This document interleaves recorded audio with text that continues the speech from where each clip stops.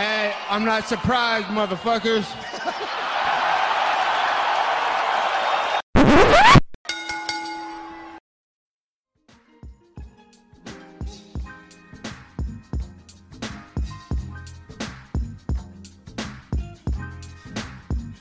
What is up, ladies and gentlemen? Welcome back to the Courtside Sign-Off Podcast. Once again, Josh Ivanoff and the one and only Angel Ortega. Big week, UFC 263 fight week, 2 title fights. Nate Diaz is back. NBA playoffs, Bellator, a boxing event, another one featuring YouTubers. Before we get all of that and more, I want to talk to you guys about Rubic Energy. Rubic Energy was founded in January 2017 to be the best gaming drink in the world. They developed a premium stack in the form of a delicious energy and focus drink. It's designed to replace unhealthy canned energy drinks, coffee, and even traditional pre-workouts. Rubic Energy is sugar-free and is developed with vitamins, antioxidants, and nootropics. They designed Rubic Energy for the emerging professional and competitive gaming market and continues to have fantastic carryover and success as students, athletes, entrepreneurs, and anyone looking to optimize their mental and physical performance.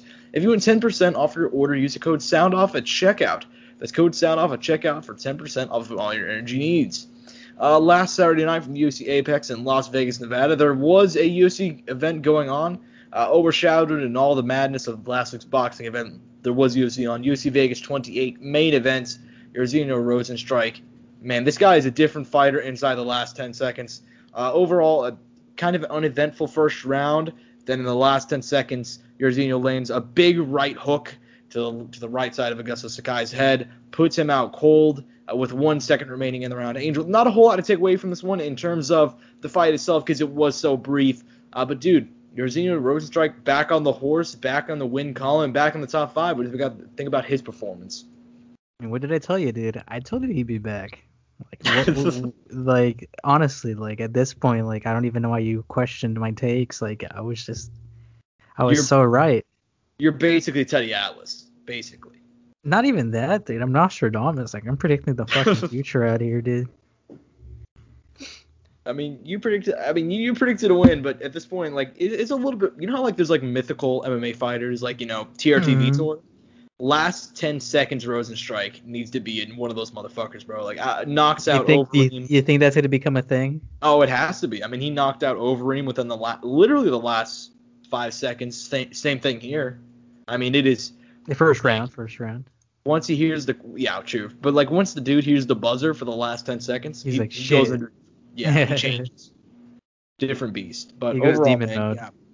Props to him for the win, though. I mean, I was a bit surprised, though, honestly, as far as. I mean, dude, it didn't even look like he connected. I mean, it just goes to show how much power he has. I mean, it looked like he touched him, but I didn't think it was like that kind of touch, the death touch, Yeah, I mean, he had the death touch, bro. I mean, straight up. I mean, it's some of those shots, man. Once they get on the ear, that's when everything gets all fucking wobbly. Like just that kind of side of the head shot. Which is basically what it was. Sometimes it doesn't look like there's any real power on those shots, but they work, dude. They work, and he put him out cold. So, props to him for the win. As far as moving up the division, I kind of feel bad for the guy, and I want to get your take on this. Who could possibly be next for him? I mean, he's already lost to Cyril Gane. He's lost to Ngannou badly, and heavyweight's kind of in a bit of a kerfuffle at the moment. Who would you match Jairzinho up with next? Maybe Blades. I think that'd be a decent play, and he could win that fight potentially. Obviously, his biggest weakness, obviously, in the wrestling, and obviously that would get tested. And good win for Curtis if he gets that. I think as of right now, Dana kind of has I guess the winner of Ngannou, Derek, is gonna be fighting Stipe, which is weird because I feel like your Jairzinho Stipe could be a good matchup too. Mm-hmm. Well, yeah, man. I mean, as far as it goes, I think Blade's probably the move to make, but heavyweight is in such a weird place. I mean, you brought it up, like, Stipe's going to be fighting the winner of Ngannou Lewis, which is just... I don't know too many people that still want Stipe, and I mean, outside of former host Nate Beggs, who I'm sure is very excited. Personally, I mean, I don't care for it. It should be John Jones, but we all know that. Can you believe we're going to get the Francis Ngannou Stipe Miocic trilogy, potentially? I'd almost say it's likely, dude. I mean, I don't want to count out Derek Lewis because he's a monster, but at the same time, it's like.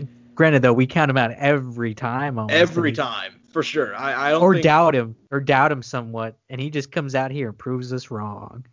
I mean, he's like Brian Ortega in a way. I mean, this didn't really apply to Ortega's Josh, last do you know fight. about the mythical creature known as Derek Lewis that knows anti-jiu-jitsu and anti-wrestling? Anti-jiu-jitsu. Bro, Anti-jiu-jitsu and wrestling isn't real. anti-wrestling.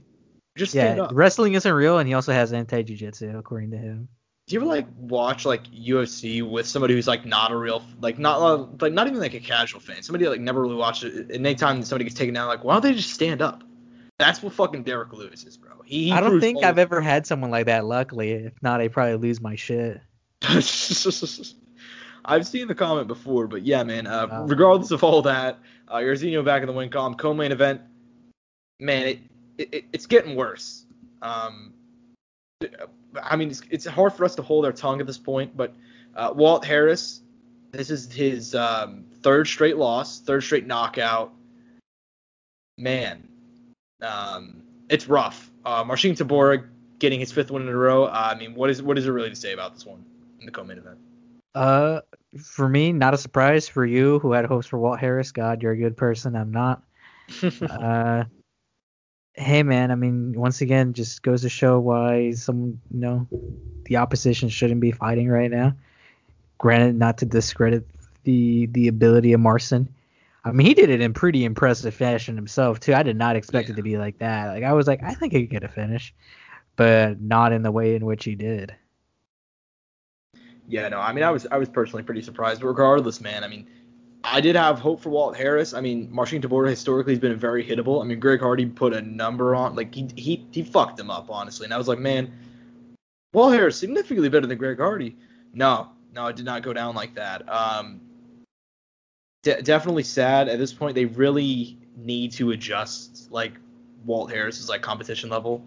As for who he's fighting. I mean, this is just it's getting ridiculous. It's getting pretty sad at this point. So, but regardless of that, man, overall, still a nice win by Walt. Not by Walt Harris. And Walt's still technically in the rankings after this. He could still fight another ranked opponent. Yeah, but he shouldn't. He needs a Sergey Spivak. They need to dig up some of Greg Hardy's old opponents. You know what I mean? Like, just give him a break. God, you're not wrong. But regardless, man, outside of the main and the co-main, what are the fights let me rephrase. What fights outside of Ponzinibbio and Bayaza actually stood out to you? Because we're totally man. I mean, that was the one I wanted to point out since we were getting the... I know, dude. We're going to go down that road anyways. I mean, shit, what is there to say, Josh? I mean, fight of the year for me so far. Oh, yeah, hands down. It's so funny because I told you, I haven't had, like, a fight of the year yet. And we were thinking back, and I did end up thinking of one later on, and then I remembered Shane Burgos as a Burgos, but I'm like, that's not fight of the year. Like, it was a good fight, but that's not fight of the year. This is a good fight. Let me tell you this. It's extremely beatable. Damn, was it a good fight. Yeah, man. I mean, for me, it's fight of the year. I mean, we could talk about other fights, like Burgos. That was a nice fight, but nothing comes close. This is fight of the year, hands down. It just part of it is just to see Ponzinibbio, a guy who's gone through so much adversity, not even just like health-wise, just everything, man. For him to be down after that first round and just him to come roaring back, even action withstanding, it was a great story. But for him to get the dub it was incredible, man. But fight of the year, hands down. Like you said, nothing else before this really was that crazy. Nothing really stood out, but that's fight of the year for me for sure, at least at this point in the year. But as far as the rest of the card goes, what other fights actually stand out to you? For me, it was a bit of a disappointing card personally. I mean, I'm not sure if you feel the same way. For what it was, I mean, it was kind of, but there were some stuff that I thought were decent, that I looked forward to. We're talking about disappointments. I mean, the Mason Jones Alan Patrick fight, which was shaping to be a very good Mason Jones performance after having a pretty good fight against Mike Davis back earlier this year. Mm-hmm. I mean, that going to no contest, and obviously the low. I mean, it was just devastating, man. I mean, it looked like he was going to follow up his first performance with another great performance, but just didn't end up getting it, sadly, because of the foul that was committed. Mm-hmm. Well, and as far as that goes, it's a disappointing start to his kind of UFC career, and I don't necessarily think it's his fault as well. But But outside of that, man, overall, I thought this card was kind of a mixed bag. Obviously, you did have a fight of the year contender. Montana De La Rosa getting a nice win as well over Ariana Lipsky, which, Ilir Latifi getting back in the win column over your boy Tanner Boser. What do you think about that decision? I'm not gonna lie to you. I saw that afterwards and I was like, dang, I really missed out on what happened. Why? Can you recap that fight for me? Oh, for me, I mean, honestly, it wasn't a whole lot of action, which is why I personally didn't have a whole lot of issue with it. It was one of those fights where not a whole lot happened, so I kind of did not have a problem with the decision. So you weren't in denial, but some people were. Oh, absolutely. A lot of people were pissed, but from what I saw media-wise, most people had it for Latifi. Okay. And it was a split decision, so it was a close fight, but at the same time, it was like I honestly didn't really care. I mean, Latifi's been kind of I don't want to say shafted in terms of like decisions lately, but he has had some pretty rough decisions that I thought should have gone the other way. So I didn't have a whole lot of an issue with it. I mean, shit, that's how it goes down, right? Give the 37-year-old some love, man. Mm-hmm. For sure, man. So shout out Ilir Latifi, Muslim Silikov getting a nice win over Francisco Trinaldo. Trinaldo, man, it just kind of sucks because he's been in this for so long, and he's never really gotten that big opportunity, that big shot. And, he's getting older now. He lost to Alex Silikov. Never really going to get that chance for sure. Outside of that, man, pretty much a bit of a mixed bag on the card. But, dude, there's no time for a mixed bag this weekend, my man. Are you ready to move on to the big card? Oh, dude, I'm fucking excited. For sure, man. I mean, there's no other way to put it. UFC 263 this weekend, Saturday night, from the Gila River Arena in Glendale, Arizona. Packed stadium once again as UFC. I think they got a good thing going, man, where they kind of have these fight nights that are kind of more low key, and then they just stack the pay-per-views hardcore, man. That's how it should be. That's how it should be, bro. And I do wonder if after COVID, they kind of continue having that strategy whenever they're not having to sell out stadiums for fight nights. But regardless, man, absolutely insane card top to bottom. But we'll go ahead and start off in the main event, man. Who could have possibly imagined all those years ago, back when they actually fought in Arizona, funnily enough, back in April 2018, whenever we had a kind of not really that exciting fight between Israel Adesanya and Marvin Vettori. Go the distance. It was a controversial split decision. Seemingly everybody thought Israel Adesanya won the fight. He did win, but still there was one dissenting judge. Who would have thought that, 3 years later, a little bit over, they'd be back meeting once again, this time with the UFC's middleweight title on the line. Since that fight, Izzy obviously went on an incredible run, beating Anderson Silva, obviously Derek Brunson, Whitaker, Gastelum, Romero, so on and so forth. Vettori, on the other hand, he never lost after that. He went on a 5-5 win streak, including 2 really nice wins over Kevin Holland and Jack Hermanson to get this fight. So, Angel, my man, big fight under the lights in Arizona. Do you see the second fight going any differently than the first? Will Israel Adesanya be in still after Saturday night? Hey, man, I feel like more time, more rounds almost benefits Izzy more if it does end up getting past the third round. Obviously, I don't want to claim any in which fashion it will end, man. Come on, you got to be bold, bro. Oh, man, dude, like flying omoplata Izzy, fifth round, 10 seconds left. Oh, of course. Marvin Taps, GSP style. I know, right? Okay, but jokes aside, how do you see kind of the fight playing out? Hey, man, it's going to be your typical Izzy performance, I think. I don't know how, as far as the finish happening. I mean, Marvin Vettori is a hell of a guy, man. He's really tough. You can hit him as much as you want, and you can output as much as you want, but he will stay in front of you and keep marching forward. I mean, he has, I think, no giving him, man. He is a very talented young man. I mean, in my opinion, Izzy's last, I mean, you can even argue back to the last time Izzy fought against him. All his wins, in comparison to all the wins that followed by Marvin's, aren't even very comparable to an extent, man. Mm-hmm. And that's no disrespect to Kevin Holland and Jack Hermanson and the other opponents he faced on that streak. But I think it's just a simple fact. I mean, man, Kelvin Gastelum, we know his story. We know his capabilities. I mean, there's nothing to talk about there. In a fight of the year that they gave us, Robert Whitaker, former champ, Yoel Romero, the only guy who was trying to get at Robert Whitaker for quite a while. Paulo Costa, the guy who even he himself had kind of this infamy behind him. He's like, oh, he's too big, he's too strong, skinny's Izzy, all that. And now we stand here, man, and it's kind of like, there was a split decision, but Izzy really did come on there at the end. And Izzy's looked better. You've changed, though. You've looked better. I mean, anything can happen, man. It's 2021, baby. We've seen what's been happening to our champs. I mean, I'm still picking Israel Adesanya, baby, but you know what could happen, Josh. You know what the deal is. I know what the deal is, bro. I mean, look, I would not be surprised in the slightest if Marvin Vettori actually. I think I should save that kind of monologue I was going to do for the other title fight on this card. I would be very surprised if Israel Adesanya actually lost this weekend. Yeah, I mean, look, you're right in terms of the fact that we've had a lot of upsets this year. I mean, we can say that about every year in mixed martial arts. And nobody's invulnerable. I mean, we already saw Izzy lose once with kind of a bigger kind of.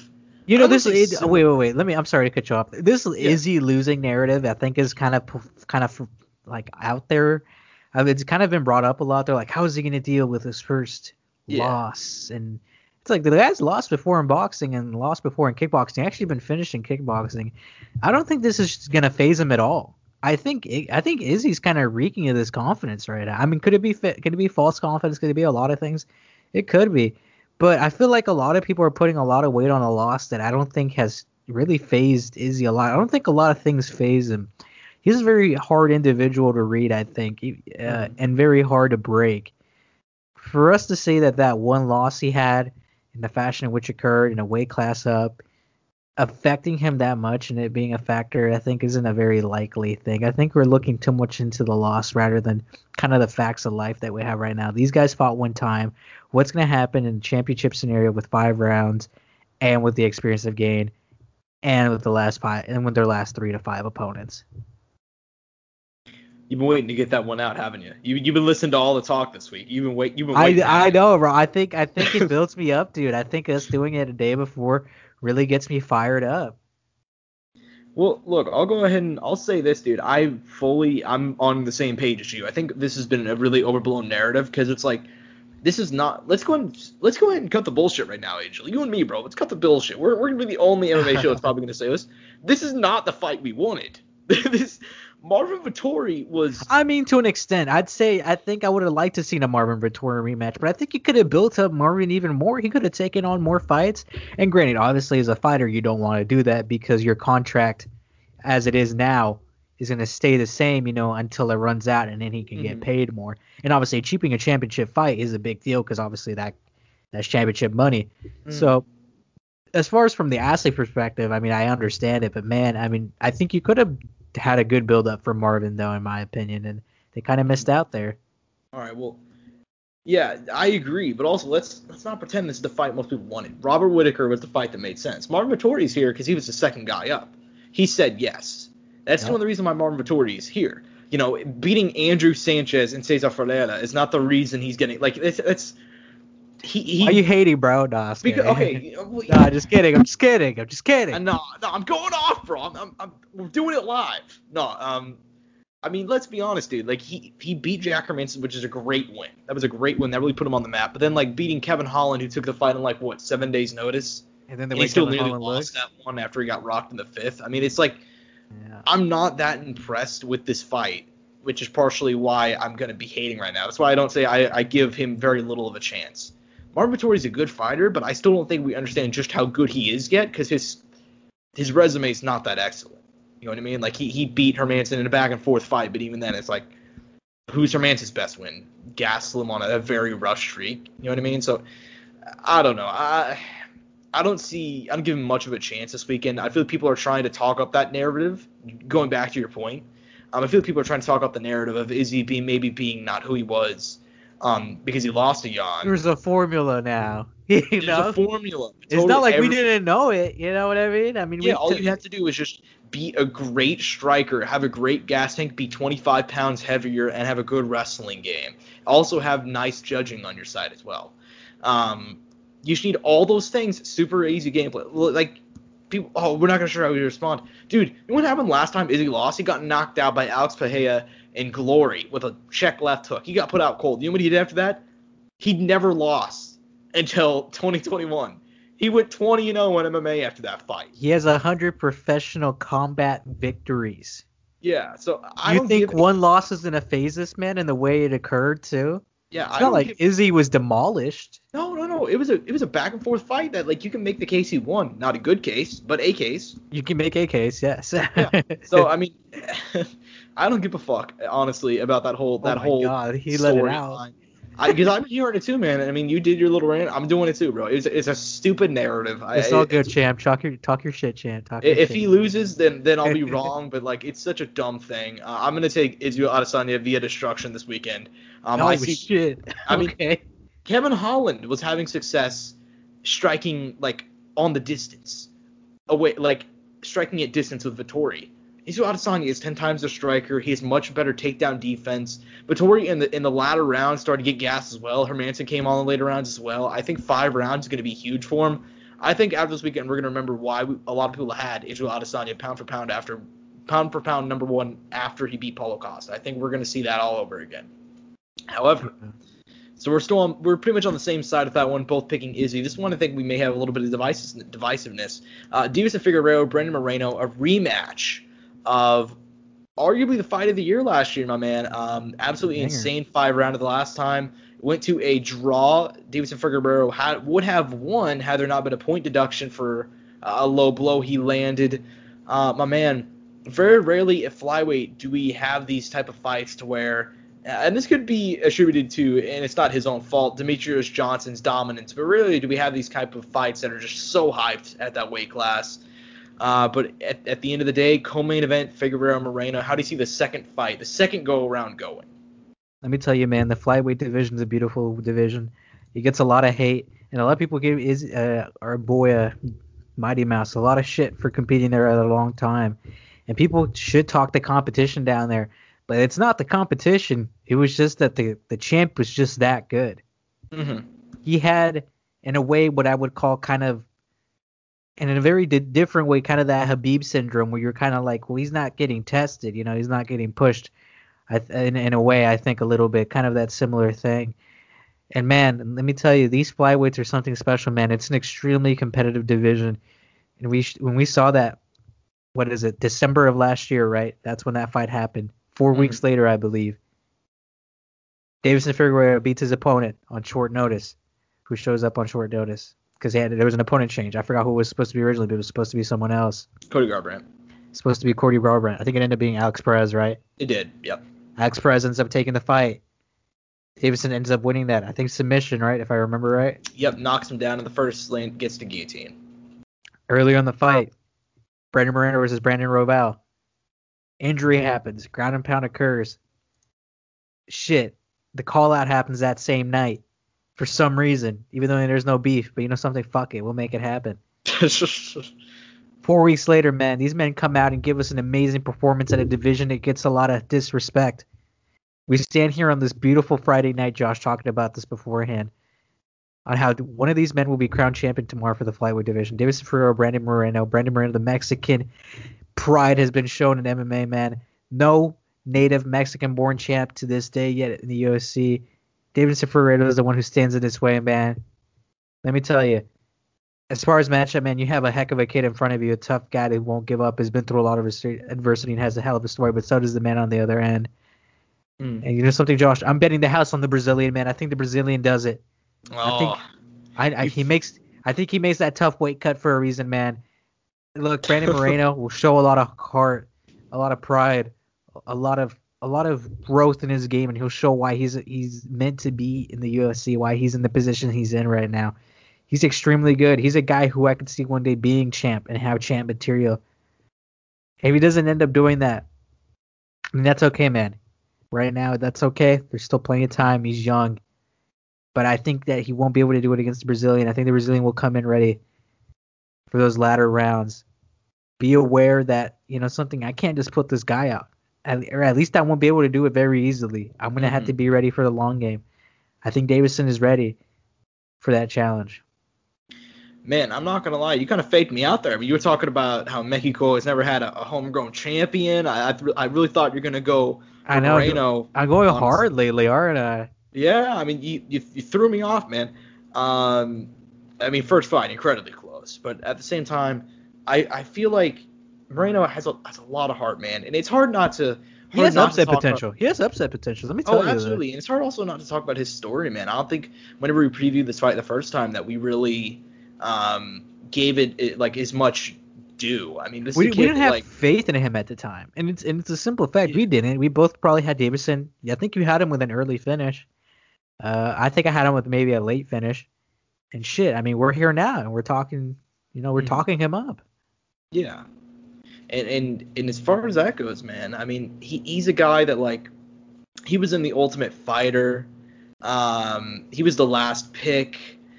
He would have never even gotten on that. I mean, he was in the show, lost, and then ended up getting signed because they needed somebody to fight Luis Smolka on short notice. And Smolka was, like, at that time, one of the top flyweights. He was scheduled to fight, like, I think it might have been Sergio Pettis on that card. He ends up beating him. He goes on this insane run, wins like 2 or 3 fights in a row. He was the first ever UFC headliner for a flyweight. That was not Demetrius Johnson against Pettis. Ended up losing that. And got cut from the UFC. Comes back and fights through all this adversity. Gets that title shot. Puts on a war. Fight of the year, man. And it's hard not to show love for Brandon Moreno in his story. But I think it comes to a close on Saturday night. I'm betting the house on Deiveson Figueiredo, man. It's hard for me not to think that, like, he's just – you mentioned it, dude. He's huge for that weight class. He has so much punching power. And I said it after he beat Benavidez, dude. I'm like, this dude's going to reign this division for a long time. He's beatable, though. He's very beatable, but it's he doesn't seem immortal. Like, I think Moreno is the closest dude to him. Right now. But I also think Moreno is going to go down, especially now that Figueiredo knows what to expect. I mean, all we need is another guy who can, match that power and have a great tank and push them to the 5th round. But who's that dude, though? That's why we're here, Josh. That's why we're here. Isn't that crazy? That's why we're here.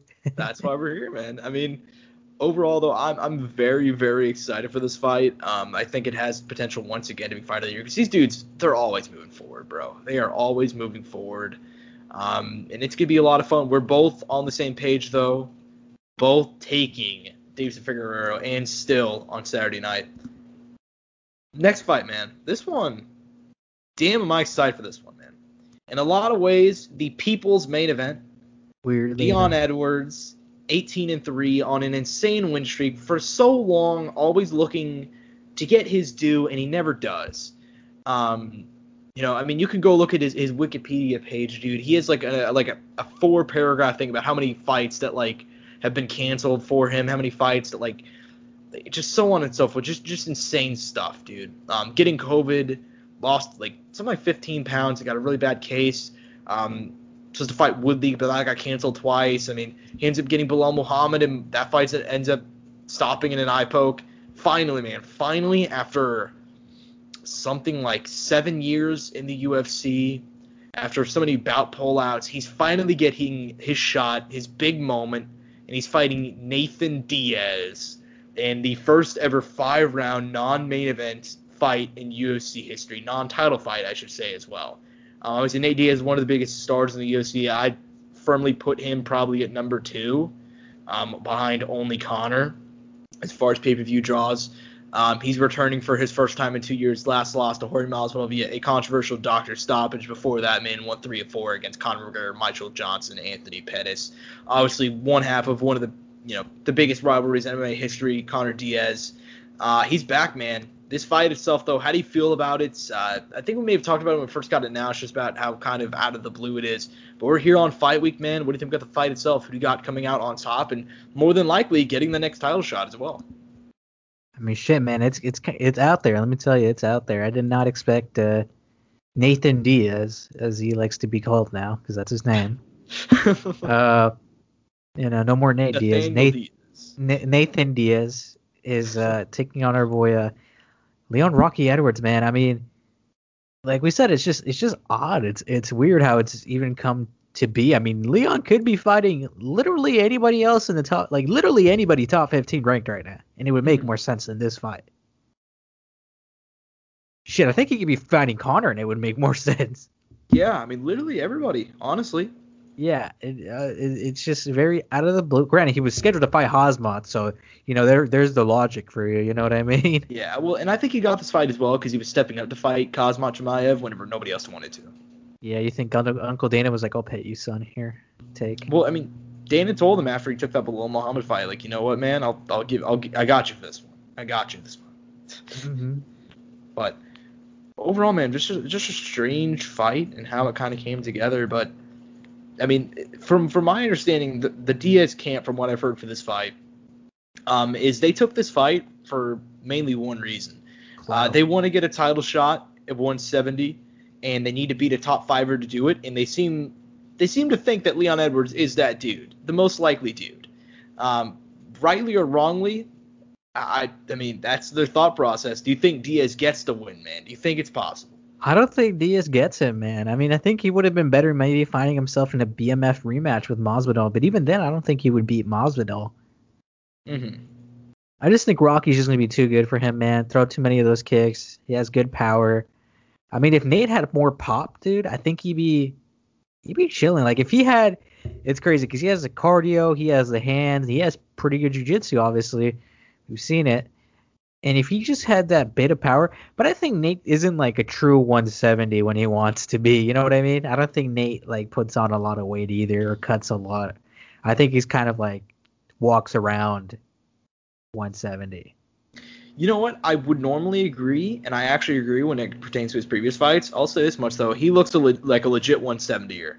I was gonna say he looked better this time around, but as I say, I feel like in the past, I swear he's never done it consistently though, where he just looks like, you could tell that fucking guy cuts. Granted though, we were talking about the weight class where Michelle Pereira fights, and you see how big he looks. Oh yeah. You know what I mean? I mean, he's a 170. Michelle Pereira is a 170. Technically, yes. Whenever he can make it. That too. So I don't know. I mean, that's the other thing. I don't know. Maybe we'll see some of that added weight. Maybe there'll be more pop behind Nate Diaz's, jab and hits. But that's the one thing that's always eclipsed him. He just doesn't have power. He has output, but just not the power. Good cardio. Mm-hmm. Yeah, man. And as far as it goes, I mean, you mentioned it, that probably Masvidal in hindsight probably would have been the best matchup for him. I was very surprised when he took this fight because, I mean, let's be honest here. Leon Edwards, he's a bad man. He's a bad man who's pissed off. He's never really gotten his due. He got asked one question at the press conference yesterday. One. He's very much flying under the radar. Everybody's talking about Nate Diaz, dude. I think Leon Edwards, and I know I'm not sure if he gave your prediction yet, your official one, but I got Leon Edwards via destruction, dude. I mean, I think this is a guy who's via pissed destruction. off. Whoa. Yeah, I don't think this one's gonna even be close. Chill, bro. I'm got finished, bro. I think he's gonna finish it.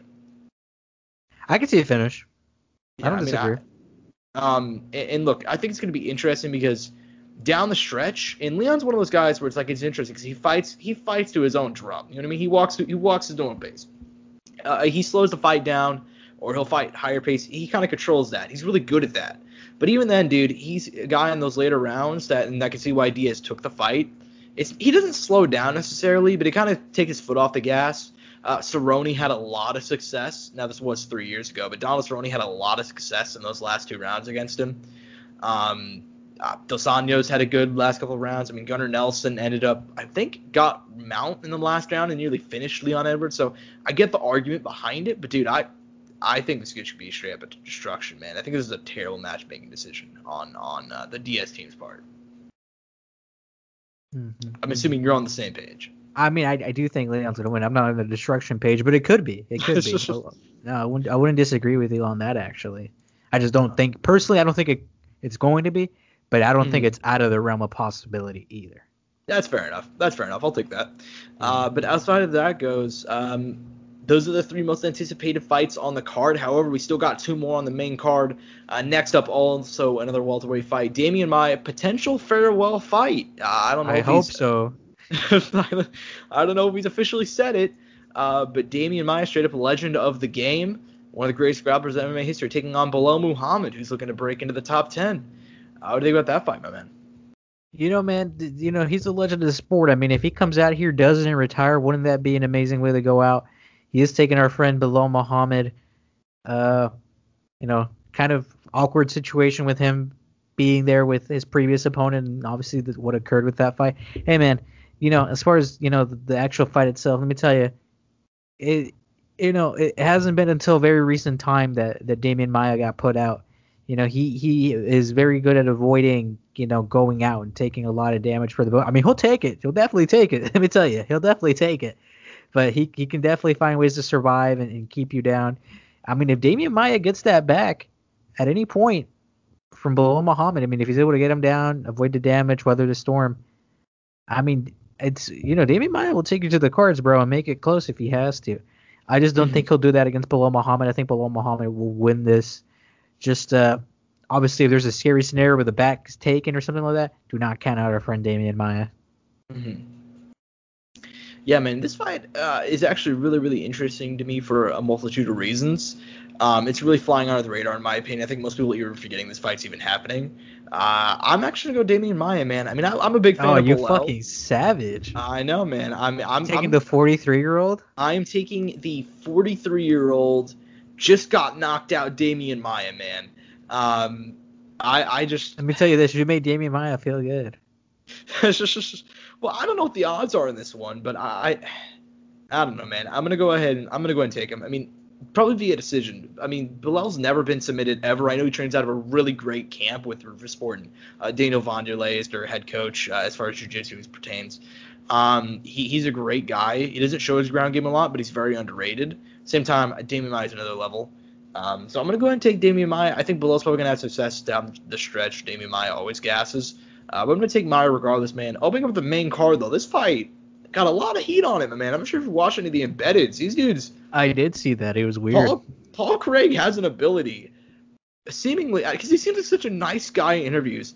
People fucking hate Paul Craig, bro. I've, every single one of his opponents... I remember Quill Roundtree knocking him out and just standing over him, just mean mugging him. Him and Jimmy Crute had a weird thing. Alonzo Menafield, too. And then the weird Shogun rivalry. People hate Paul Craig. Regardless, though, he's taking on Jamal Hill, a nice prospect out at 205. Big dude, 6'4", just coming off a knockout win over Vince St. Preux. He's 8-0 at this point. Should be 9-0. He had one win overturned because he used the ganja during fight week. Regardless of that. Man. What do you think about this fight? The most dangerous performance-enhancing drug, Josh, I tell you. Yeah, for sure, man. I mean, well, you know what? Nate Diaz was lighting up on stage, bro. That's why this is so fucking stupid. Because Nate Diaz was lighting up on stage yesterday. I know, right? As long as you don't, in Arizona, as long as you don't come in literally under the influence, you're fine. Beautiful. But regardless, man, what do you think for this fight opening up the main card? It's an interesting one, but hey, man, light heavyweights, I mean, they're probably the second best thing to heavyweights. No surprise, right? Hey, man, I'm picking our boy Jamal Hill. I think he'll beat Paul Craig. Obviously, Paul Craig, can do some stuff on the ground, but I got faith in Jamal Hill. I mean, he's been riding this wave. I mean, he's a good prospect. Let's get it, champ. Mm-hmm. Yeah, man, I'm going to go ahead and take Jamal Hill as well. I'm a big fan of Paul Craig, but I don't know. He has a very limited skill set. I do think the Shogun win last time out was a very nice win. I think that one's going to go underrated because Shogun's really, really old. But that showed a lot of improvement on his part because, I mean, Shogun should have beat him the first time around. But regardless, man, I'm going to take Jamal Hill as well. But outside of that, my man, what on the undercard stands out to you as far as fights to watch? I mean, we can just head to the prelim, and I can tell you real quick, my friend. I mean, you could almost say the whole prelim. I mean, we got Lauren Murphy, Joanne Collarwood. I mean, it looks like whoever wins that fight probably gets a title shot. I think, right? They should. They should. Logical next step. I mean, shit, we've seen what the UFC can do sometimes. Yeah, I mean, I saw Lucky Lauren Murphy actually talked about how she's not going to count her eggs before they hatch as far as getting any sort of title shot because she knows how the UFC is. Yeah, Uncle Dana can change it real quick. For sure. I don't know if it's necessarily Uncle Dana, but you know what I mean. Maybe yeah, I know what you mean. Matchmakers. But yeah, she's running a nice little win streak right there herself. I mean, and in the fight below that, Musar Evloev versus Hakeem Dawodu. I mean, that's another banger right there, man. Again, featherweights too at that, so give them some love. And lightweight, I mean, the rank guys, right? You gotta give them some love too. Drew Dober, Brad Riddell. How do you feel about that matchup, Josh? I mean, originally Brad Riddell had. Dude, I am psyched for that fight, dude. Okay. I am very excited for that fight. I like that energy. Oh, dude, that's one of the most anticipated fights of the card. It got good energy, bro. Drew Dober, one of the most underrated dudes. It's for my money at lightweight just entirely. Yes, he did lose to Islam Makhachev. Yes, everybody is also going to do that in the future, though. This is the dude that like he's finally started, and you've seen this in his last few fights. He's finally starting to put hands on people, man. He's always had like you could tell the dude's in shape. You could tell that he has punching power, but he finally flipped the switch, dude, and he figured it out for whatever reason, whatever was holding him back before this. Started putting hands on people, dude. Marco Polo Reyes, Nasrat Haqparast, and Alexander Hernandez all got fucking bludgeoned by the dude. Brad Riddell, another great prospect, 29 coming out of New Zealand, 9-1. You see, he's only had a couple fights in the UFC, but you could clearly see the skill sets there. I'm very psyched for that fight, man. You love to see it. You love to see it. As far as outside of that, Eric Anders is back. Love me some Eric Anders rematch against Darren Stewart. Shout out to Eric Anders, man. Very interesting career path. I mean, this is always a dude that like we've talked about him. He came from the NFL. Really more or less known for his time in college, where he was a starter for like 3 years at Alabama. Surprised he didn't. Alabama player. Yeah, won the national championship. 7 tackles and a forced fumble against Texas. And eventually makes his way over to MMA, and he started off 10-0. He went under like that really rough streak there where he ended up losing like 4 or 5. But regardless, after that, I mean, he's turned it around, knocked out Vince. He really was killing it there for a bit. Yeah, he's turned it around, man. Darren Stewart back once again. Obviously, his opponents. Chase Hooper's back, taking on Steven Peterson. Matt Steamroller Favola's back. Pinian Kenzad taking on Alexis Davis should be fun. And then Carlos Felipe, Jake Collier, should be a banger. Low-key banger on the card. Opening of the card, I should say. But yeah, man, is there anything else on this you want to go ahead and talk about before we close out? Oh, man, I think we highlighted it pretty well. I'm just really excited to recap this and see it tomorrow. I think we're in for a good one, Brody. I really think we are, man. It's probably the best. I mean, at this point, it's weird. I don't want to say like it's the best card of the year because you see, man, ever since. Hey, man, every card could be the best card of the year. Let me tell you. Yeah, I know, man.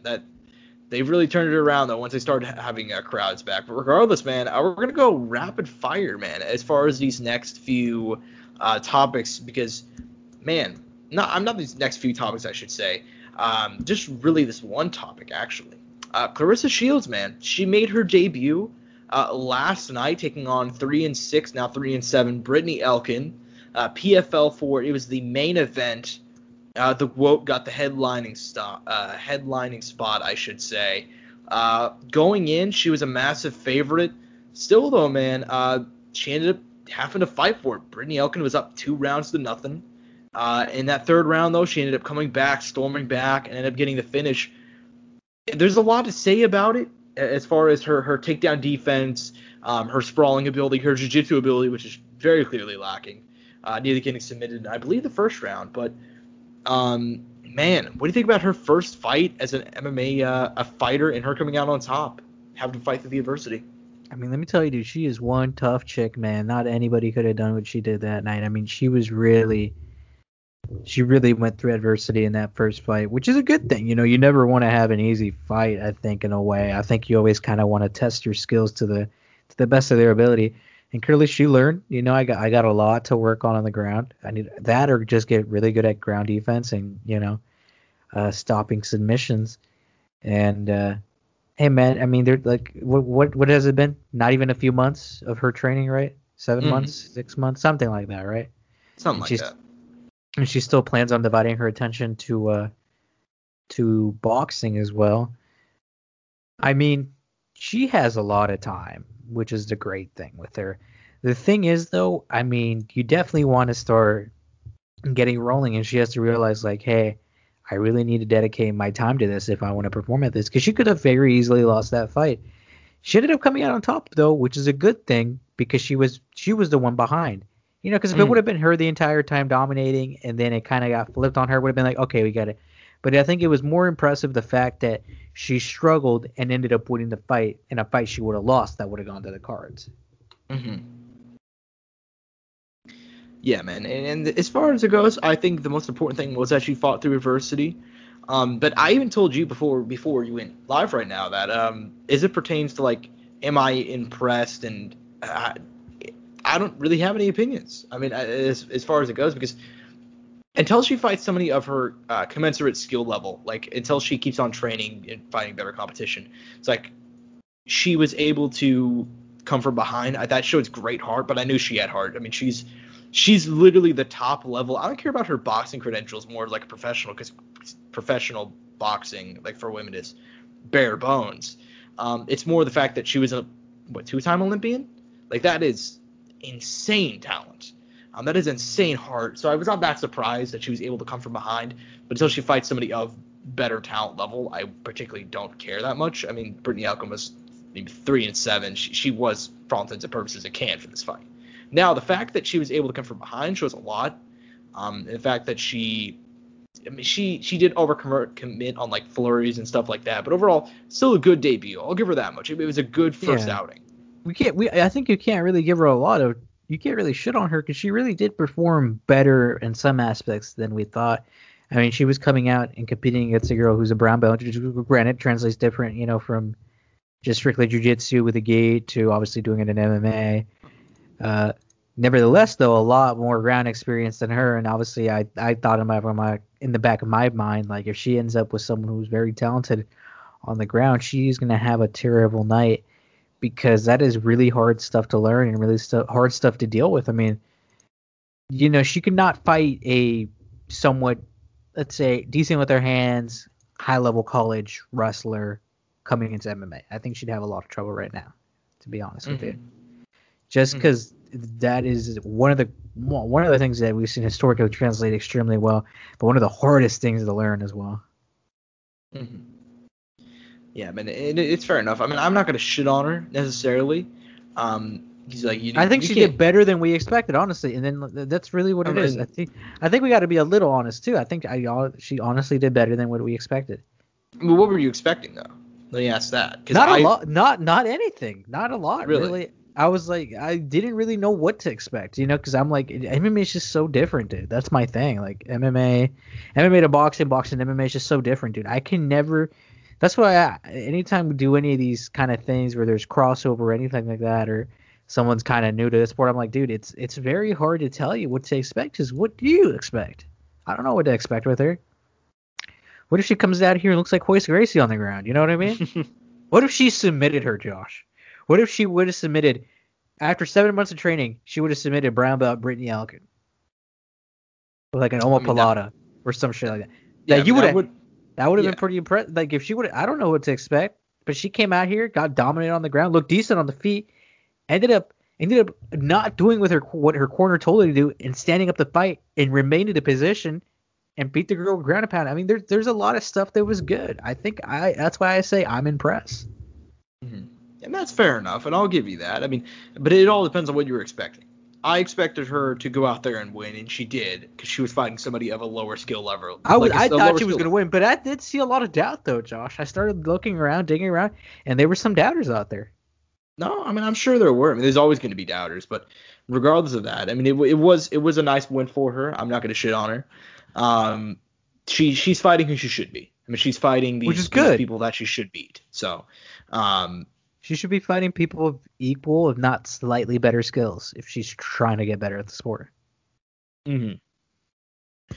Fair enough. But outside of that, I mean, it's going to be interesting to watch how she develops from here. I know she's taking another boxing fight, so we probably won't see her in there for probably, 6 months, something like that. Which it'll be fun to see her with 6 more months of experience under her belt. Because she clearly has the talent level. I mean, I'm disappointed we're going to end up seeing Kayla Harrison leaving before she ends up fighting, because Claressa Shields is obviously not – she's nowhere near that level, but who knows if they both stay in PFL maybe 1 year, 2 year down the line, we'd be able to get that fight. I mean, we know what's going to happen, though. We know what would happen, but still it'd be fun because she's improving rapidly, so who knows. But regardless of that, man, real quickly, Bellator 260 is actually happening right now. And this fight, I know you've been very psyched for these top 2 fights, man, and I am too, but I mean, man, you've been talking to me about even outside of the show about how excited you are for these top 2 fights, man. Bellator 260 from the Mohegan Sun Arena in Connecticut. Main event dude, as good as it gets. Outside of the UFC, it's nothing gets better than this. Douglas Lima, for my money, the best welterweight, arguably best fighter in general outside of the UFC. 32-8, wins over Rory McDonald, Michael Page, Andre Koreshkov, Lorenz Larkin, Paul Daly, so on and so forth. Taking on the undefeated Yaroslav Asimov, 25-0 for the Bellator Welterweight World Championship, my man. A lot on the line, and like I said, probably the best fight outside of the UFC you could possibly even make. What do you think of the main event, man? Who do you got coming out on top? It's a banger, man. It's a banger. I'm so excited, man. I mean, we got, some of the best guys in the world here performing, dude, and that's all you could desire. As far as who I got, man, Douglas Lima, man, he's something, man. He's something special, man. I wish he was in the UFC. I'm sure he'd make it real fun with his skill set. I mean, he is a beast. His leg kicks are brutal. I mean, this guy is something special. There's a reason he's champ in Bellator. At the same time, his opposition, man, Yaroslav Amosov, dude, 25-0, best professional record in MMA right now. No one in MMA has his record or is close right now. At this moment, who's actively fighting? Obviously, formerly Khabib, 29-0, no longer active, retired. We have a guy here who is potentially 3 fights away from matching that record, undefeated, potentially, and becoming champ and becoming potentially 26-0, man. And you know something? I want the story to happen, Josh. I'm picking Yaroslav Amosov. I want to see it. I want to see it. Man, I'll give you that. Listen, man, I mean, I don't know if you're giving Douglas Lima his deserved due. I mean, this is the dude. I mean, the guy's a beast. For so long. I mean, we've hyped him up for years, and very rarely, a lot of these dudes outside of the UFC, that's like, we'll hype them up and then they'll falter. They'll lose, they'll get dominated, maybe they'll sign, but they'll just not the same. He'll lose, but dude, he comes roaring back each and every single time. I think he's gonna catch another L tonight. I'm going Yaroslav Amosov. Oh my God, I'm going Yaroslav Amosov. 26-0. Let's go, champ. I mean, listen, man. You want to see it, don't you? Is that what it is? It's because you just want to see it. Nah, but also that just his skill level, man. I mean, I'm a big fan of Douglas Lima, but I think the only way you're going to stop this kid is if you got a guy like Yaroslav Amosov. No, I mean, like, in order to stop him, I'm saying, like, you're going to need a guy like a Logan Story, like an all-time great wrestler. I mean, he was a 4-time NCAA All-American. He was a former state champion as a wrestler, and even he, like, through wrestling, was not able to stop him. On the feet, I don't think it's going to be the same. I'm going to go and take Yaroslav Amosov, my guy. I'm going to go and take him 26-0 after tonight. Bellator welterweight champion as well. And dude, in the co-main event, we potentially may see who he would fight next. And damn, dude, I'm arguably more psyched for this fight on like an entertainment value. We already know who he's fighting. He's fighting Paul Daly. Really? That's who he's fighting. You're skipping the preview, dude. You're going straight to Paul Daly. I don't need a preview. I know it's going to be Paul Daly, baby. I know Paul Daly's going to fight Yaroslav Amosov. Damn, dude. So there we go. Paul Daly is going to beat Jason Jackson in the co-main event. He thinks he's going to fight Yaroslav Amosov. After all this time, Paul Daly would be getting a Bellator title shot, dude. He's never once, which is crazy considering how long he's been in the promotion and so long he's been kicking ass. He's never gotten a title shot, dude. You think it's about to happen? It's about to happen after this fight. You know what, man? I'll give it to you. I'm gonna. You know what? Just for you, I'm gonna stay on the train as well. I'm gonna go ahead and take Paul Daly in the co-main event. Let's get it, Semtex. Let's go, champ. Not to be underestimated, though. The ass-kicking machine. The ass-kicking machine, Jason Jackson. I mean, I do got to give it away. He's fighting the ass-kicking machine. God. The ass-kicking machine. I would not be surprised if he ended up coming out on top. But yeah, man. I mean, as far as the rest of the Bellator card goes, what stands out to you? Oh man, Aaron Pico, man, he's back, baby. Let's get it. I mean, the guy who is the most hyped Bellator prospect probably ever. Oh yeah, without a doubt. Or at least most hyped up by Bellator, I should say. I mean, he's fighting Aiden Lee. He's taking on a good dude in Aiden Lee. You got to give credit to Aiden Lee. And look, I mean, Aaron Pico is basically the only ever time in MMA we've seen, like, you see it through other sports, right? Like kids who like train their entire lives at this one sport. and then like they're like a super athlete, right? But Aaron Pico was that dude. I mean, he was a an Olympian. He's been training boxing for like his entire life, so on and so forth, dude. And he's had a bit of a rough road, but he's finally turned it around. I mean, he was fighting these dudes who were like, Zach Freeman was something like 17-2 and like was a former champion for like promotion as well in his debut, and that was his first fight, bro. Like they did push the fuck out of Aaron Pico unnecessarily. I know, and then like he started getting his way up. He knocked out Leandro Higo, who was like still a top 5 guy in Bellator, dude. He put him out cold. He was a former title challenger, and after that they just fell him to the walls, man. Henry Corrales, Adam Boric, he lost both of those via brutal knockout.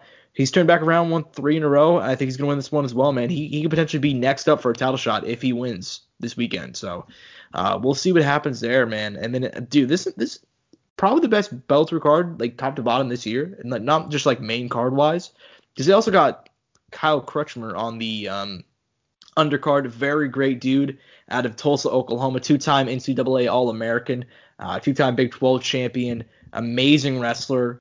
On the prelims, Taiwan Claxton is a lot of fun. Top 10 guy over there in Bellator featherweight. Nick Newell is fighting as well, man. I mean, he's coming back. It's a lot of fun though. It's a lot of fun.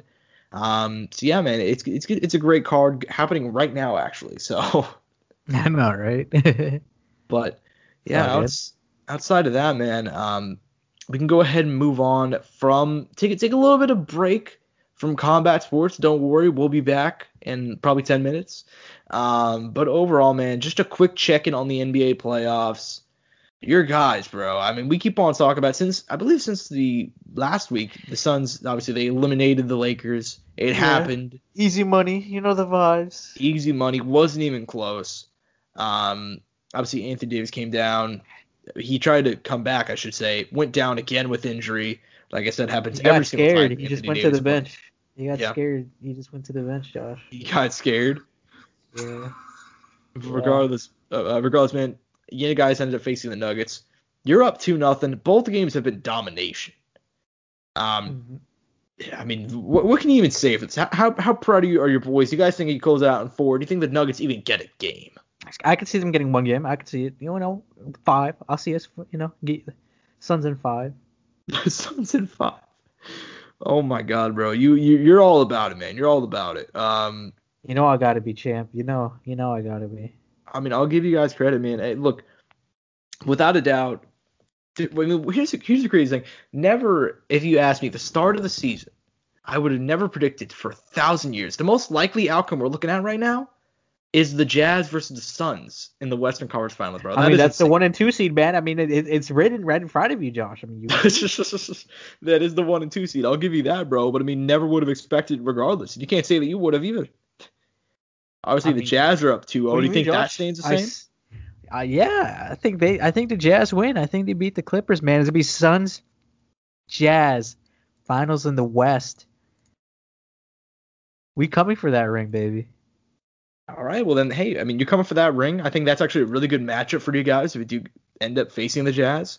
It's a good matchup. It's a good game. It's a really competitive game, yeah. The East, though, man. I mean, the Final Four there, Hawks, 76ers, Nets, and Bucks. Right now, 76ers and Hawks tied at 1 apiece. I think game 1's kind of a bit of a Hawks came out firing. 76ers still almost came back and won that game. Bucks had to fight tooth and nail, dude. Like that game yesterday was hard to watch. They fought their ass off. Barely escaped the victory. If you were to go and bet your life right now on one team to go ahead and get out of the East, is it still on the Nets? Do you have any qualms about them after last night? Yep, still the Nets. Still the Nets. So you think right now it's looking like it's probably going to be your boys against the Nets. You feeling good? You feeling good about that if that is the matchup? I mean, I gotta be, bro. I can't. Like I said, I can't give out on them, dude. I can't. But I gotta be confident on them. Fair enough, man. Fair enough. As far as your NBA playoffs is concerned, anything outside of that you want to go and pull out? I didn't think about specific matchups. No, man. I mean, I'm excited, man. Next time we'll be back. I mean, the picture might be set, Josh. It pretty much might be set. I'm excited. I'm also hyped, dude. I mean, these playoffs have been fun as fuck, just because, like, a lot of teams you're not really expecting. They're coming out of the blue, man. Hawks are still giving it a fine series. It's the generation, Josh. It's changing over, dude. I mean, all these young guys, they're the next ones. They're the next big games. I mean, LeBron, the Paul Georges, the Kawhi Leonards. I mean, that's coming to an end, my friend. I know it is, man. It feels really weird, but we all know that the point guard will be here forever, Chris Paul, man. I mean, he really. I mean, he's gonna retire on his own. Fair enough, man. I'll give you that. Very, very exciting, though. I'll give it that. Very, very exciting. I'm happy for your boys. Like I said, never in a million years would have expected Jazz and Suns. But regardless of all that, man, that's all we got on that. I'm going to tell you guys about a fun little program that you can use watching the NBA playoffs this weekend. Monkey Knife Fight is a daily fantasy sports gaming website for the casual sports fan that is simple, fun, and easy to play. You determine which superstars are competing in the day's professional sporting events. Record more or less than the contest line provided. Monkey Knife Fight's daily fantasy prop games play similar to salary cap daily fantasy sports games without the algorithm, small items, and most importantly, sharks. There are several contests to choose from, none of which require hours of research required on competing websites. Start with a simple 2 for 2 or go for the highest payouts up to 100 times and higher by selecting an 8 for 8 more or less contest. Get started now with a 100% instant match bonus up to $50 at promo code Courtside. Andrew, I know you're a big fan of Monkey Knife Fight. Former host Nathaniel Beggart is as well. Amazing site. Use them this weekend for the NBA playoffs. Angel, my man. So we got two topics really to close out the show. Both of them involve YouTubers. I guess we can start off last weekend from the Hard Rock Stadium, Miami Gardens, Florida. During a monsoon, Floyd Mayweather Jr. and Logan Paul went to a draw. No winner was really declared. But at the end of the day, man, Logan stood in there, round one, pretty much. I mean, he tried to put it on and tried to land a big flurry. Nothing really landed. Logan survived, man. That's kind of the story coming out of this fight. Logan survived. Floyd was not able to put him away. Some people say that Floyd knocked him out and held him up, or that Floyd didn't really want to finish him in the first place, and so on and so forth, which I think it's stupid. But regardless, what do you think about the fight itself? Do you think there was any fuckery on that end? No, man. I mean, we got to say, Josh. I mean, Logan Paul went 8 rounds with Floyd Money Mayweather. Can you believe it? I thought he was going to go down to a body shot, man. I thought Floyd was going to find a opening, just light up that body all night. Didn't end up being the case. No, and look, there's like a lot of boxing fans that are they're taking copium right now. You know what I mean? They're trying to rationalize themselves how this YouTuber could. Yeah, they're trying to process it, man. I mean, I don't blame it. And I don't blame him because look, I mean, on paper, yes, but this is also a 44-year-old Floyd Mayweather who is 50 pounds lighter, taking on a kid who's trained for 3 years, probably on a lot of Sazul. You know what I mean? Like he's a huge kid. So I wasn't that surprised. People are like, oh, he got knocked out and Floyd held him up, or oh, Floyd didn't really want to finish him, or whatever. I mean, you can't tell me that Floyd was not trying to go for the finish, especially round 3 on. You know what I mean? But regardless of that, I mean, you could listen to it in the corner. I think listening to the corner work was really interesting, and I'm sure you could probably find clips of this online. I've only ever seen Floyd Mayweather's corner panicked once, and it was the Maidana 1 fight. The second time, the second most I've heard them like irritated or like, I'm not sure if like panicked is the right word, was this fight. Because they were like, Floyd was like, I can't fucking get in on him. He's like, I can't get in on him. Because like anytime he did, Logan clinched or Logan would shug him off because he's a much bigger dude. He wasn't able to put him away, man. I'll give him props, dude. We're living in that universe where Logan Paul had a decent game plan. Yeah, decent game plan. He didn't get to use it the best of its ability, but he had a decent game plan. I'll tell you that. Remember what I told you, Josh, when we did the show before that? I was like, if you put the wrong guy in this situation, like a better guy, I think they could have found success. Mm-hmm.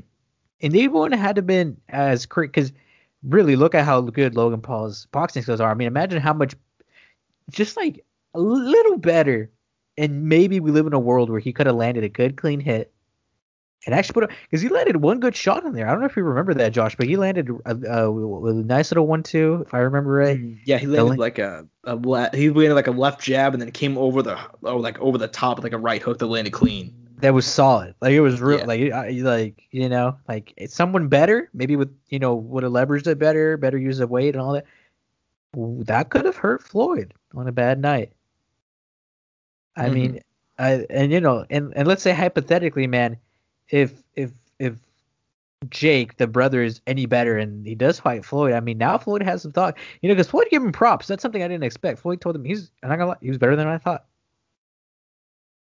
Yeah, and Floyd, I mean, I've very rarely did you ever see Floyd like irritated? He at least seemed like legitimately like kind of like upset after the fight that he wasn't able to put him away. Also, he doesn't really give many people props either. No, he doesn't. I mean, he gave him his props, he gave him his due.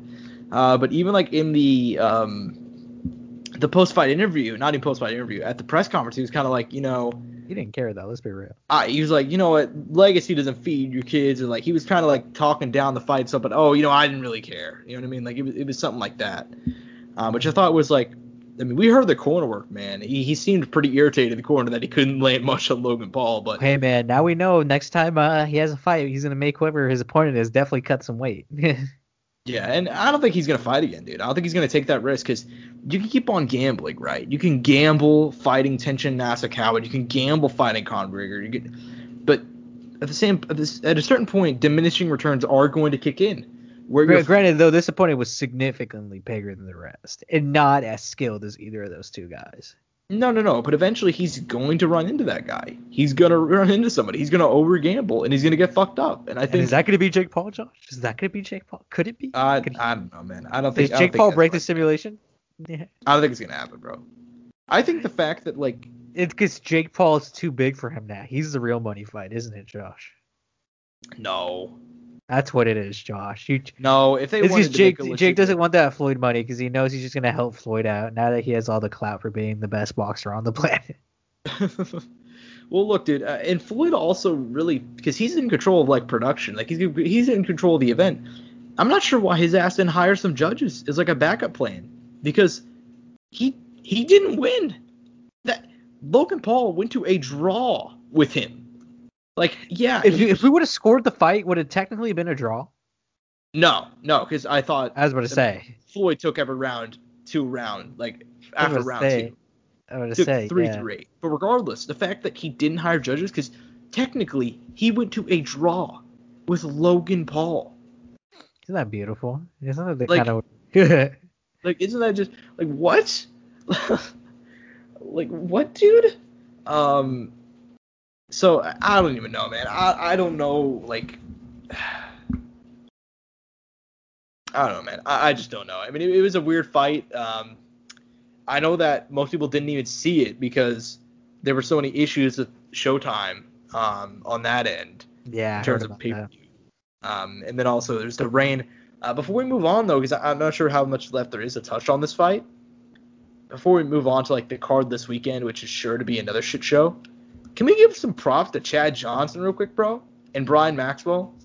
They put on a decent little show there for what it was worth. Yeah, man, I thought it was a lot of fun, bro. Obviously, Chad Johnson came out, no head movement, just popping the jab, dude. But he looked like a boxer out there. That was a really, really fun fight. Brian Maxwell, though, I mean, I kind of felt like he was kind of taking it easy at first. Like, I don't think he realized, because we had him on the show, obviously. I don't think he realized what exactly to expect. In terms of it's an exhibition, will Chad be going for the knockout? Will you know what I mean? So on and so forth. Hey, man, got to give some credit to our boy Ocho Cinco, though. He landed a nice shot in there, too, though. He did. He landed. Here's the thing. If it was judged, I had Brian Maxwell winning. I gave him the last 2 rounds, and obviously the last round he fucking floored him. Yes. Which, by the way, whoever took that shot of him standing over, like, Brian Maxwell, bro, you're gonna have that shot for the rest of your life, dude. Like that, I'm sure you've seen the picture of him like standing over, like he probably has it canvassed already, dude. I'm sure he does, dude. If he doesn't, my God, bro. We gotta bring him back on, dude, and talk to him about that and ask about his whole experience. We'll get on that. He said he was down to come on and do some post fight stuff, which it'd be very interesting. I wanted to let it simmer though to see how his life's changed after that, because dude went viral for knocking him down, and he probably should have gotten the knockout, honestly. But you can tell after he knocked him down, he didn't go for the kill, really. He didn't want to hurt Ocho Cinco like that, bro. Yeah, I mean, and there was no point, really. I mean, it was an exhibition, but damn, dude, that was a fun It's just an exhibition. It's just an exhibition. Throw in the damn towel. But yeah, man, that was a fun fight. Is there anything else on the card you want to go ahead and point out as far as stuff to highlight? No. I think those are the big, more important things that happen on that card. No disrespect to everything else. But there's an upset on that card, but I don't want to get into that right now. We don't got to spend a whole lot of time on that. I mean, that was Luis Arias, huge underdog, got the win. That was a very, very fun fight. I'll give him that. Mm-hmm. But as far as that goes, man, that was a fun show last Saturday night in Miami. But now we're ready for the real biggest event. Now it's time for the real boxing event. Social Gloves, Battle of the Platforms is happening tomorrow night, Angel. I know you're very psyched about this event. I am. You've been talking to me about it. I'm less excited about it, but I'm still excited because it gives me those. It's because you're not invested like I am, brother.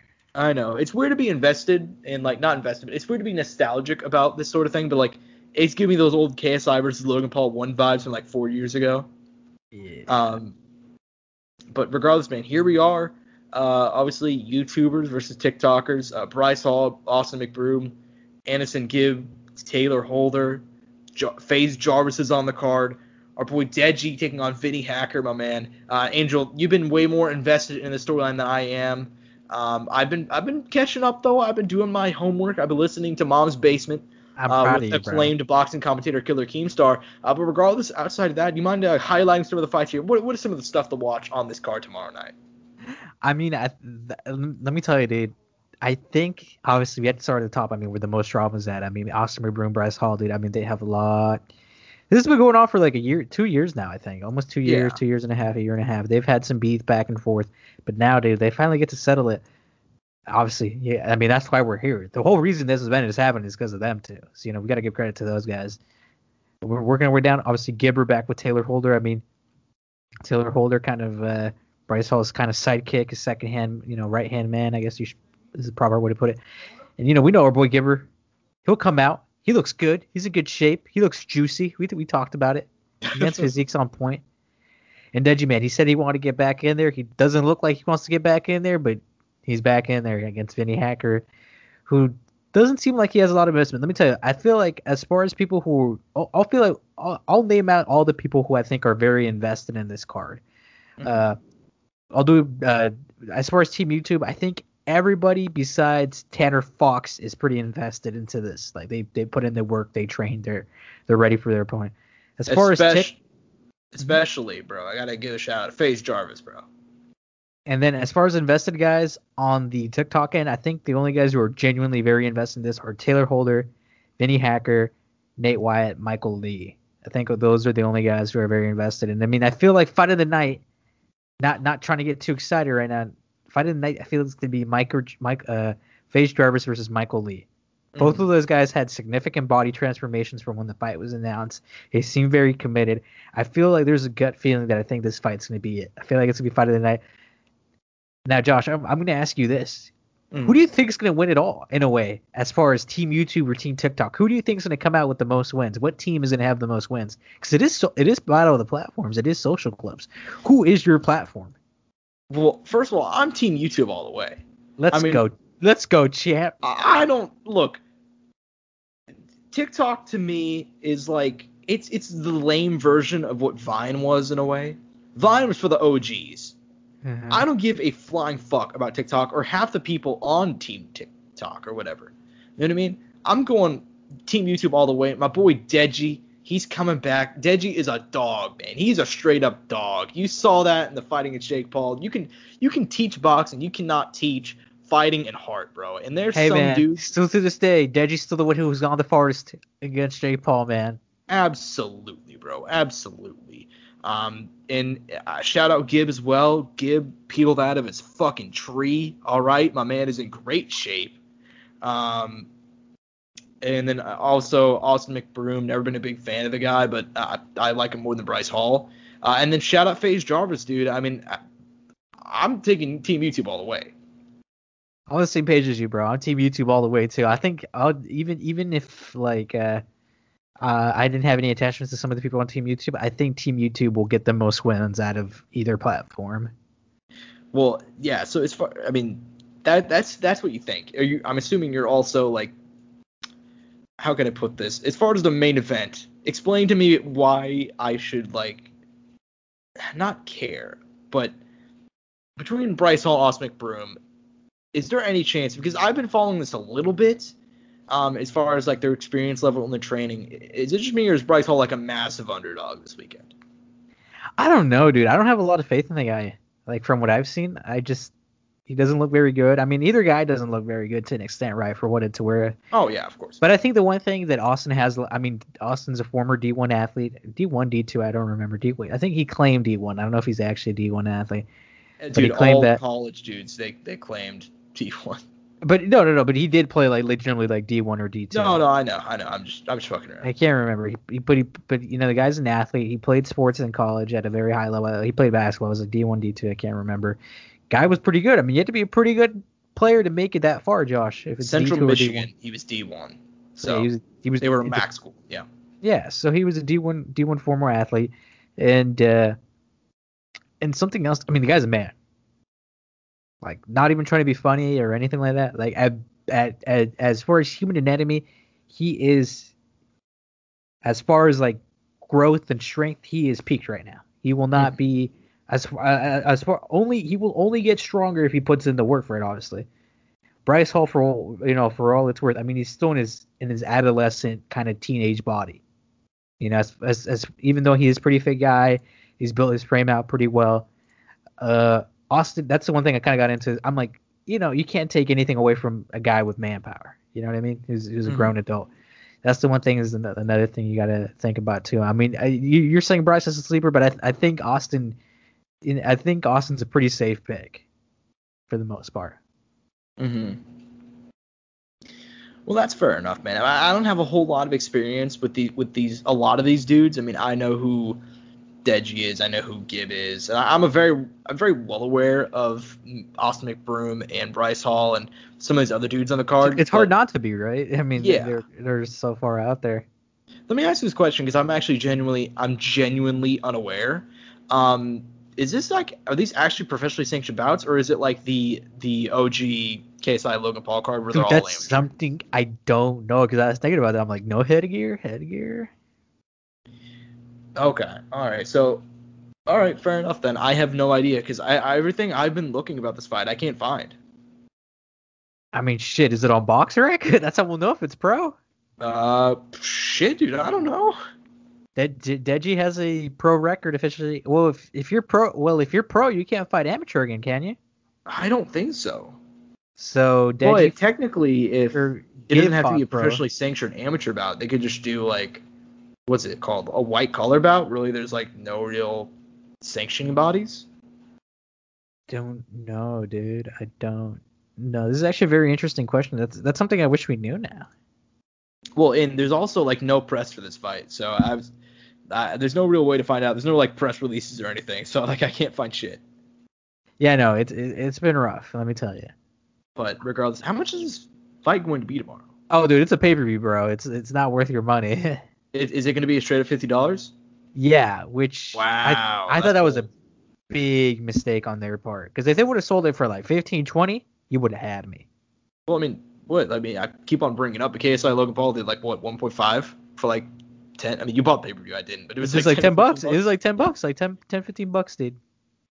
So yeah, it's kind of like, there's a formula there if you guys do it right. I just think, and look, I think if you're genuinely kind of invested into the story, know a lot of the guys, $50 isn't the worst, but it's definitely like, I don't know, it's 30 would have been more reasonable for me at least. Yeah. So. Yeah, no, they're selling it for $49.99 plus service fee. That's live stream insane. Only.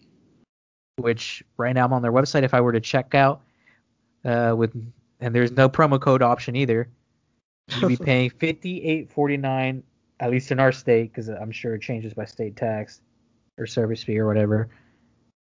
So yeah, you'd be paying $58.49. Dude, between this and the Logan Paul fight, a lot of YouTubers, like a lot of YouTube fans, getting scammed out of their cash.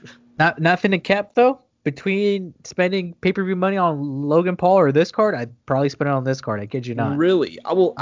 Here's something that you did not know. I actually did buy the Logan Paul Floyd Mayweather card. Josh, I was about to, and then when I didn't do it, I was like, thank God I went to my local Buffalo Wild Wings. Oh, you would do? Well, you know why, dude? Because I bought that shit, and I was like debating, and I was just like, fuck it. Why not, bro? I bought it and I was like, I'm just gonna have a chill night, get some pizza, bro. I'm just gonna chill. Uh-huh. Order the card. I shit you not. 2 minutes in to seeing fucking them talking about the fight, it went out and I did not get my stream back until Logan Paul walked out. Well, at least you got it at the right time. Well, I got my refund too, so I technically didn't pay for shit. But good for you, champ. That card though was actually real. Here's the part that sucked. So I ended up going to my local Buffalo Wild Wings, as well, because my stream wasn't working. I had to race on over there. And that fight card overall was a lot of fun. So I was surprised to say that you take the Social Gloves card over it. Yes, but I personally would. Fair enough. Outside of that, man, is there anything else you want to touch on that topic or any of those before we close out?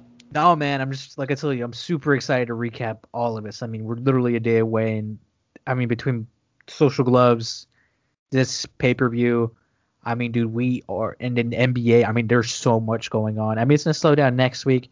No disrespect to Cheng Sung Jung and Danny Ige, but man, I'm not really super excited for that. Just to be honest, I mean, dude, Josh, they're pretty good on ESPN too. Oh, that's rough. Yeah. So there's that. But yeah, man, I think we got it all out there. I'm really excited. We had a good show. I'm really excited for the week after that though, because we get to talk about Cyril Gahn and our boy Alexander Volkov. Alexander Volkov, bro, he's back. We're back every single week. Make sure you're subscribed on all platforms. Hope you guys have enjoyed the content. As always, I'm at Josh Ivanoff. Twitter, fucking verify me already. At Courtside Sound 1. On Twitter, he's at AngelOrtega_01. We're available on Instagram as well. On every single platform you want to listen to or watch, we're right fucking there. So give us a follow. Hope you guys enjoyed and enjoy the fights this weekend. Peace and butt grease. Mouse click.